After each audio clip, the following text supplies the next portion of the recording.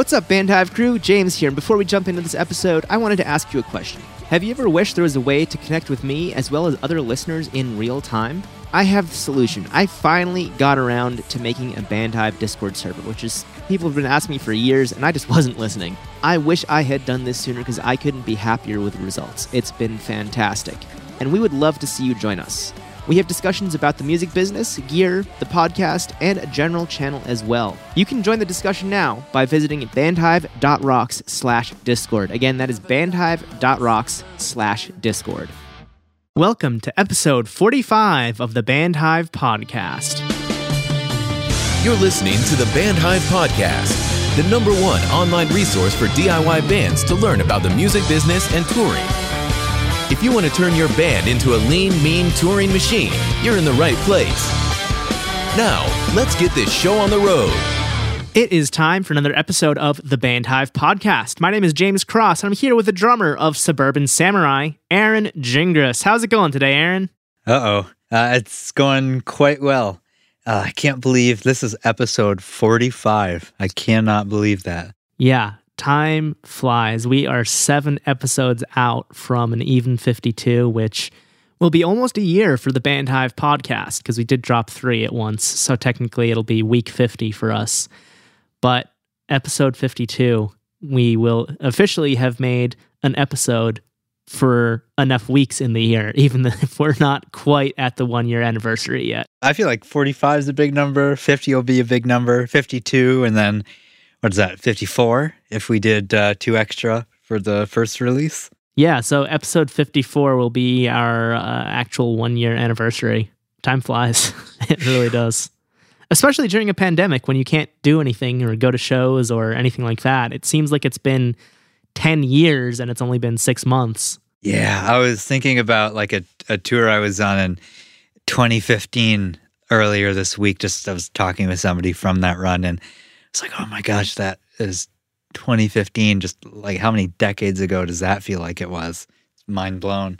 I think we're also like dating ourselves right now, because when I think back, the first time I did Warped Tour was 2014. That was 6 years ago. And now it's like, oh, that was 6 years ago? Like, no, that was like 2 years ago. That was like, no, that wasn't 6 years ago. And then I look at the calendar, I'm like, oh, yeah. Yeah, that was 6 years ago. Or it's, when you start thinking about how many years ago you graduated, like. Well, to put it another way, I've said it on the podcast before, I am a big plane nerd, aviation nerd. And some of the pilots I follow are about my age or even younger, like 25 to 30. I think there's one who's like 22 even. He's super young. And he's a first officer, probably furloughed right now, I couldn't tell you for sure, with basically American Airlines. It's amazing to me how there are pilots my age. I used to be a little kid and be like, oh, only old people are pilots. And now I'm like, oh, this means I'm an old person now. I ran into that a few years ago where, I remember planes, that were like passenger commercial planes. I've had a few of those where it was like I got in a plane and like very, very clearly the pilot or co-pilot, it was somebody in the front cabin, like it's very, very in my face, like that person's younger than me. That person's younger than me. Yeah. I've like seen like cops or, like law professionals or something, like dentists maybe, but like for some reason, like the pilot thing was like, oh my, wow, this person can fly this big thing. Yeah, it's crazy. But anyway, all that aside, we have an episode to bring to the people if we haven't already just bored them out of their minds, because we're talking about getting old. Granted, I would say at least half of our audience probably has felt the same way, and the other half, you'll understand it in 5 to 10 years. Join us. So while we've just been rambling on and doing a terrible job of introing this podcast, we're just chatting as if we're friends. Because we are friends, but that ties into something that we'll be talking about later. Because today we're going to be talking about musical performance anxiety. You're probably thinking, what is that? And you'd be right, because no one calls it that. Everyone just calls it stage fright.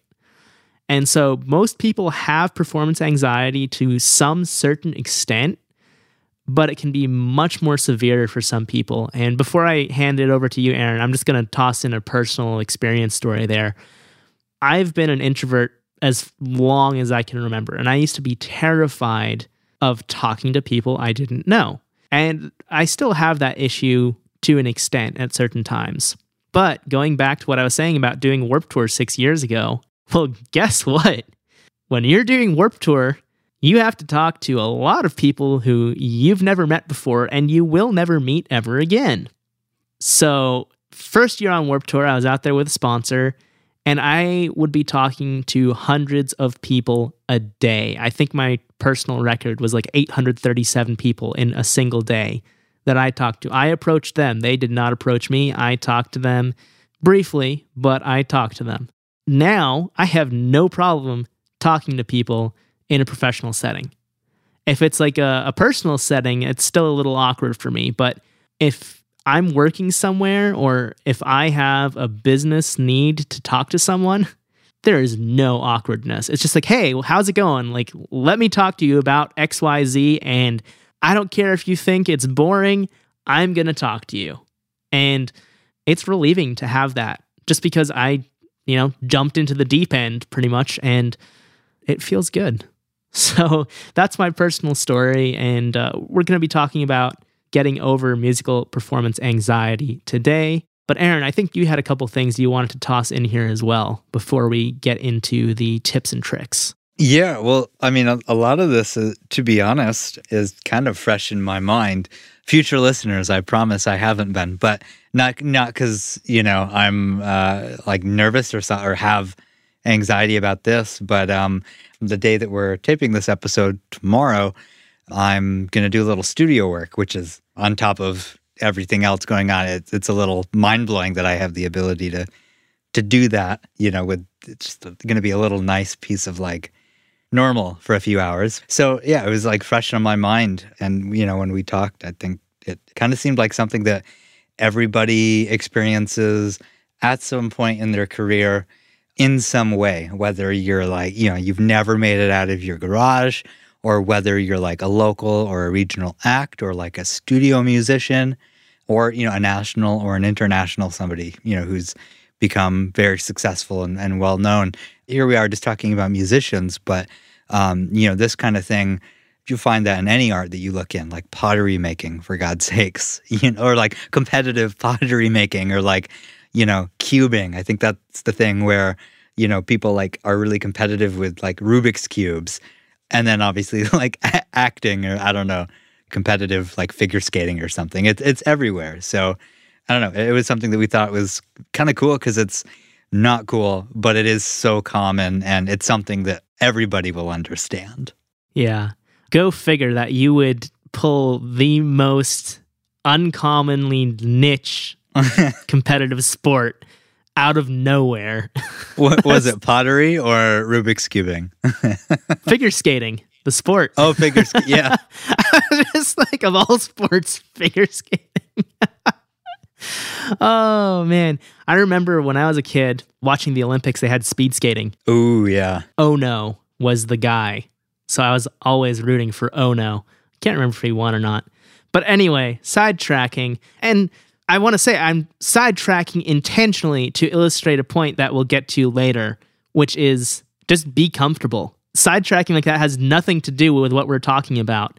But it shows that we're human, and it shows that, like, hey, yes, we're recording a podcast, but we're also having a casual conversation. It's not going to be perfect. We're not producing an NPR radio show or anything like that. It's not going to be the tightest sounding recording and editing and all that, because when it comes down to it, we're having a conversation. That's what a podcast is. Anyway, going deeper into it, stage fright is something that even professional musicians who've been touring for years, they get that. They get nervous before a show, and it's perfectly normal. Same thing like you mentioned, Aaron, before you're going into the studio. Some people could get really anxious just because you know that the tracks you're about to put down are going to be out there forever. And like we said before, we're putting together a list of tips and tricks that can help you cope with stage fright. And this will be both for studio work or for live shows, or right now, considering the pandemic, live streams, because that's kind of the same thing. The one nice thing about live streams is you don't see people's faces staring back at you. I remember, well, when I was performing for a friend's band, that was always weird, just to like have everyone's attention on you, or at least, you know, in your general direction. And I'm like, I don't know how I feel about this. And that's why I'm still a behind the scenes kind of guy. So Aaron, do you want to go ahead and talk through this first part of the list? Yeah, so we've split today's topic into two parts, theoretical and practical. Really, the takeaway from this should be just focus on what works best for you. Maybe you take a little bit from both sides, and you know, something along those lines is probably going to yield the best result. So diving right into it, theoretical tips to reduce, stage fright, performance anxiety. The first one, the biggie, PMA, positive mental attitude. Think of the good rather than the bad. One good example we have here is, if you're headlining a sold-out gig, that's awesome.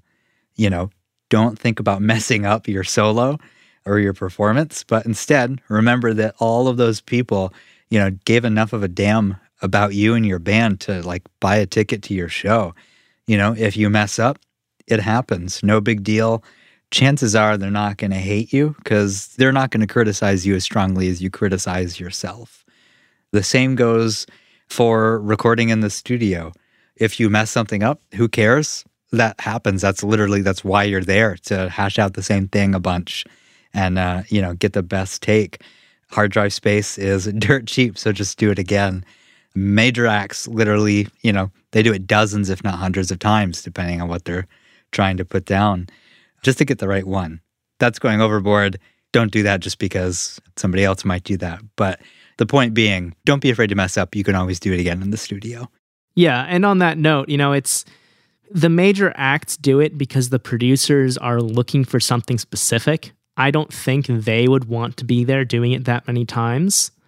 And that's very different from seeing a local musician. I know somebody who literally did, I think he said 800 takes of one part because he wasn't happy with any of them.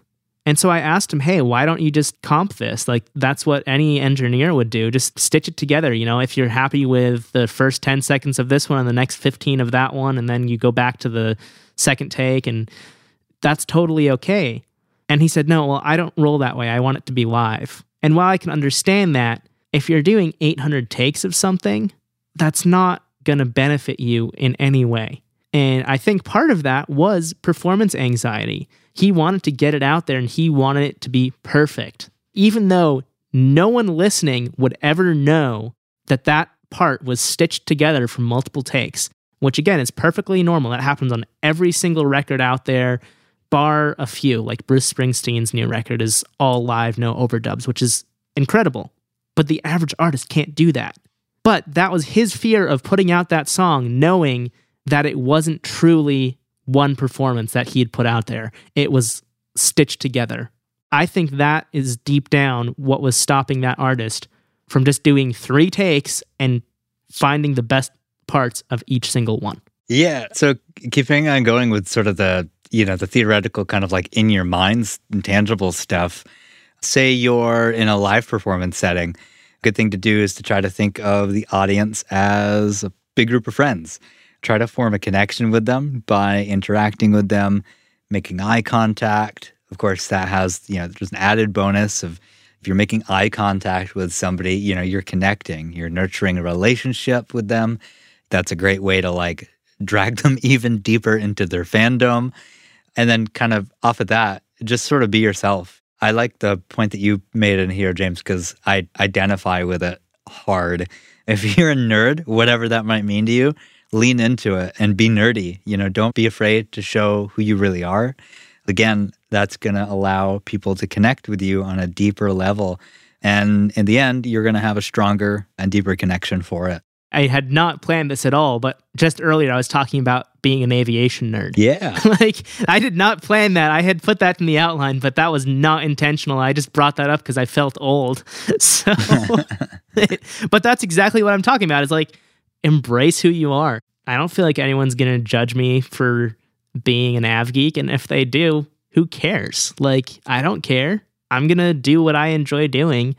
As long as I'm not hurting anyone, why should anyone else judge me for that? Yeah. And like the total like after school special version of that, which is like totally also true, is if you're yourself and, you know, whether it's aviation or whether it's like comic books or like anything else in the world, the people who you connect with because you're being authentic, think about it for a sec. They're connecting with you and your authentic self.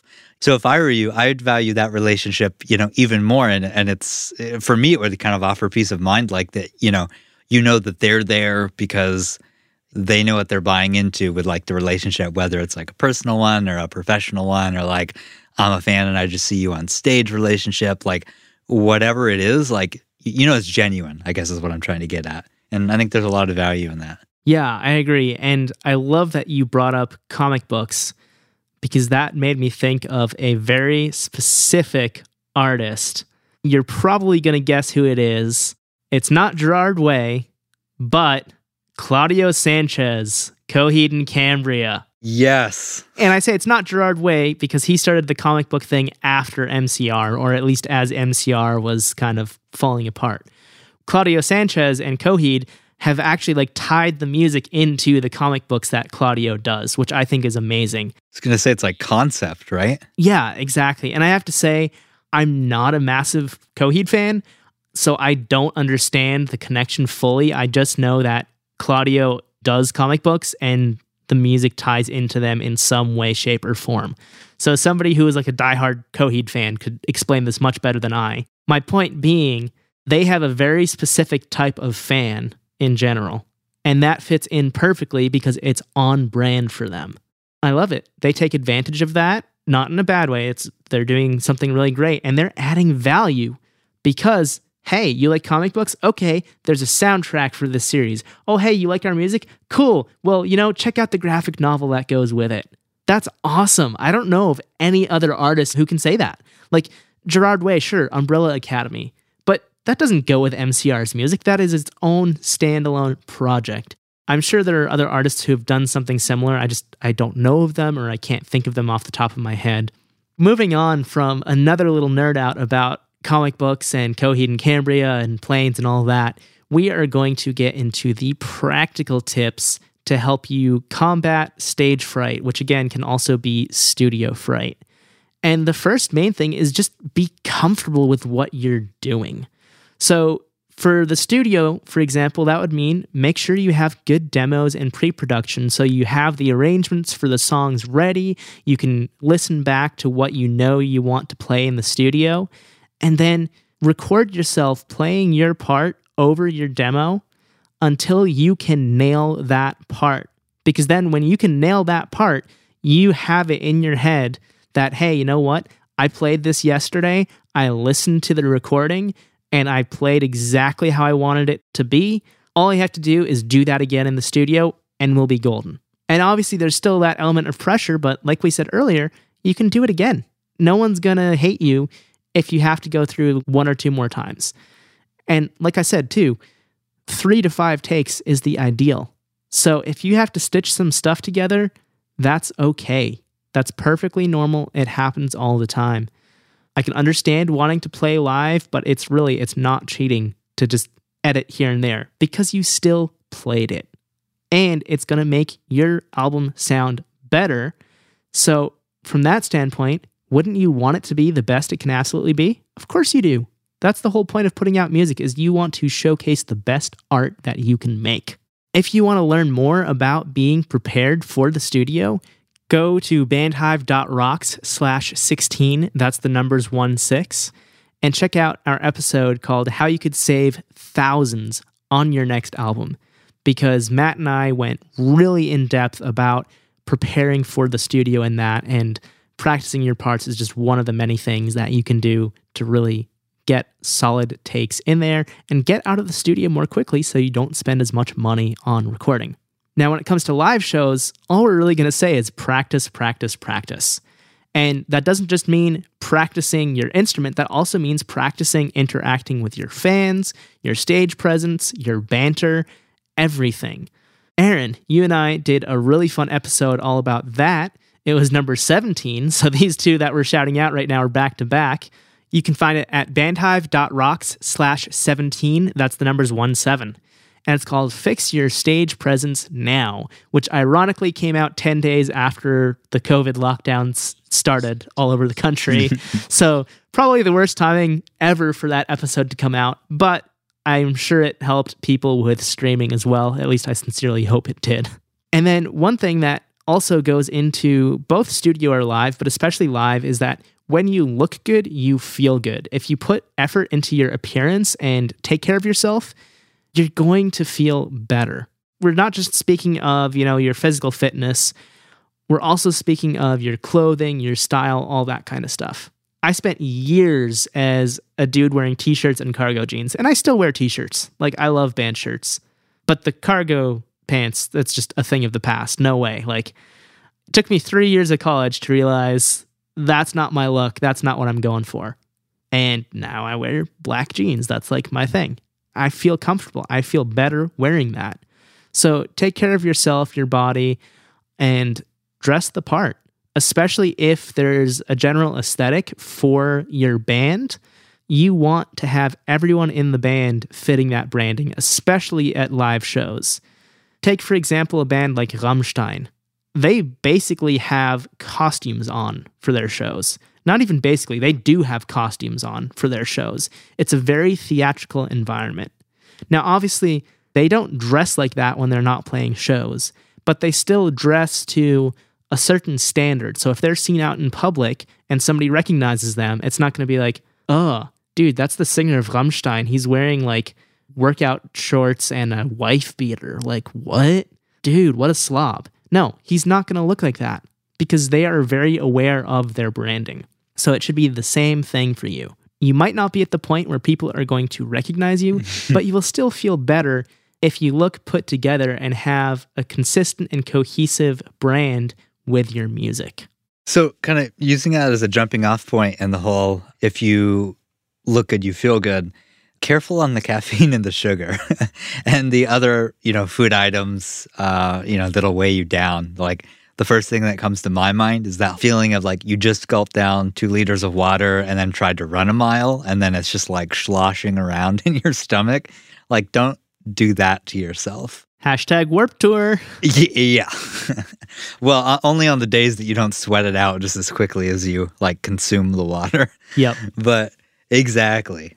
Another, point, which is probably going to be a no-brainer to a lot of people, I hope, would be, communication.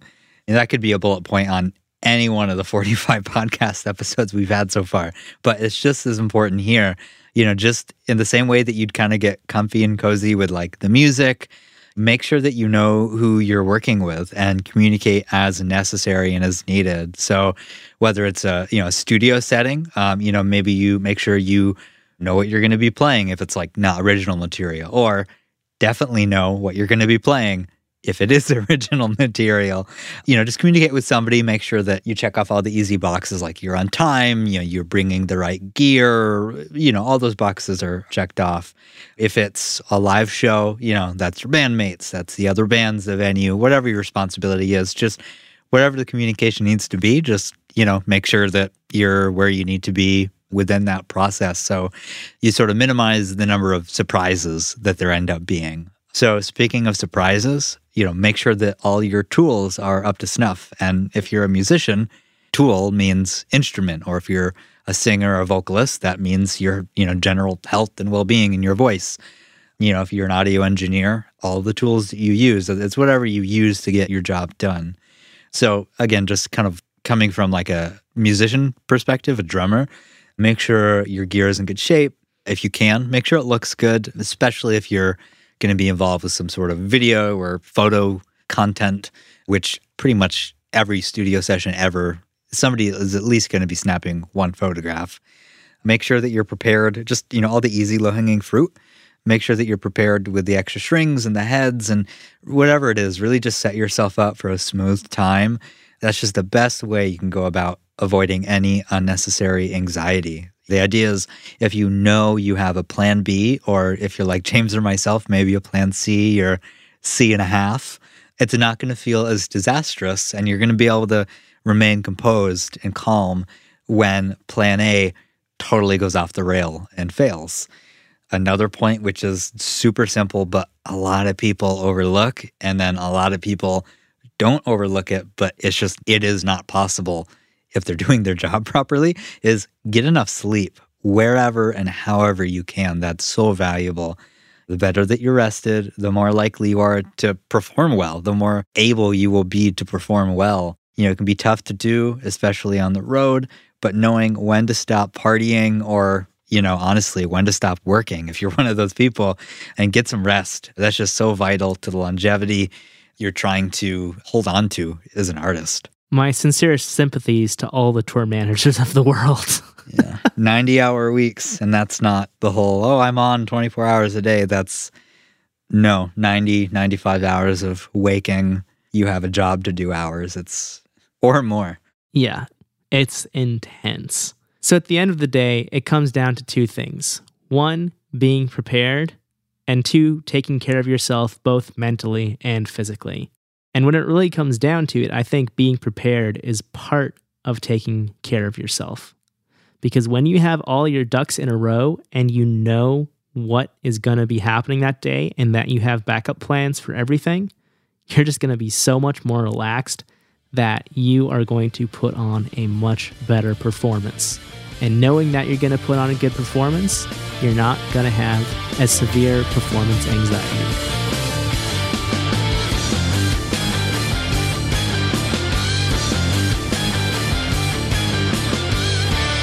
That does it for this episode of the Band Hive podcast. Thank you so much for listening again and again and again. We really appreciate it, and we also hope that you will be able to get over or at least limit your performance anxiety and stage fright by practicing what we have taught in this episode.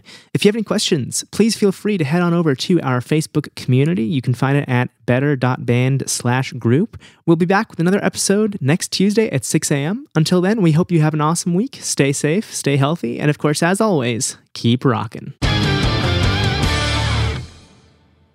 Hey you, yeah you, with the headphones or the speakers. You've made it to the end of the episode. Thank you so much for listening. While I still have you here, if you're not already in the Band Hive Facebook community, it would be great to see you there. We have over 600 like-minded musicians who are asking questions, sharing their experiences and advice, and much more. So if you want to improve your band's business, look no further than the Band Hive Facebook community.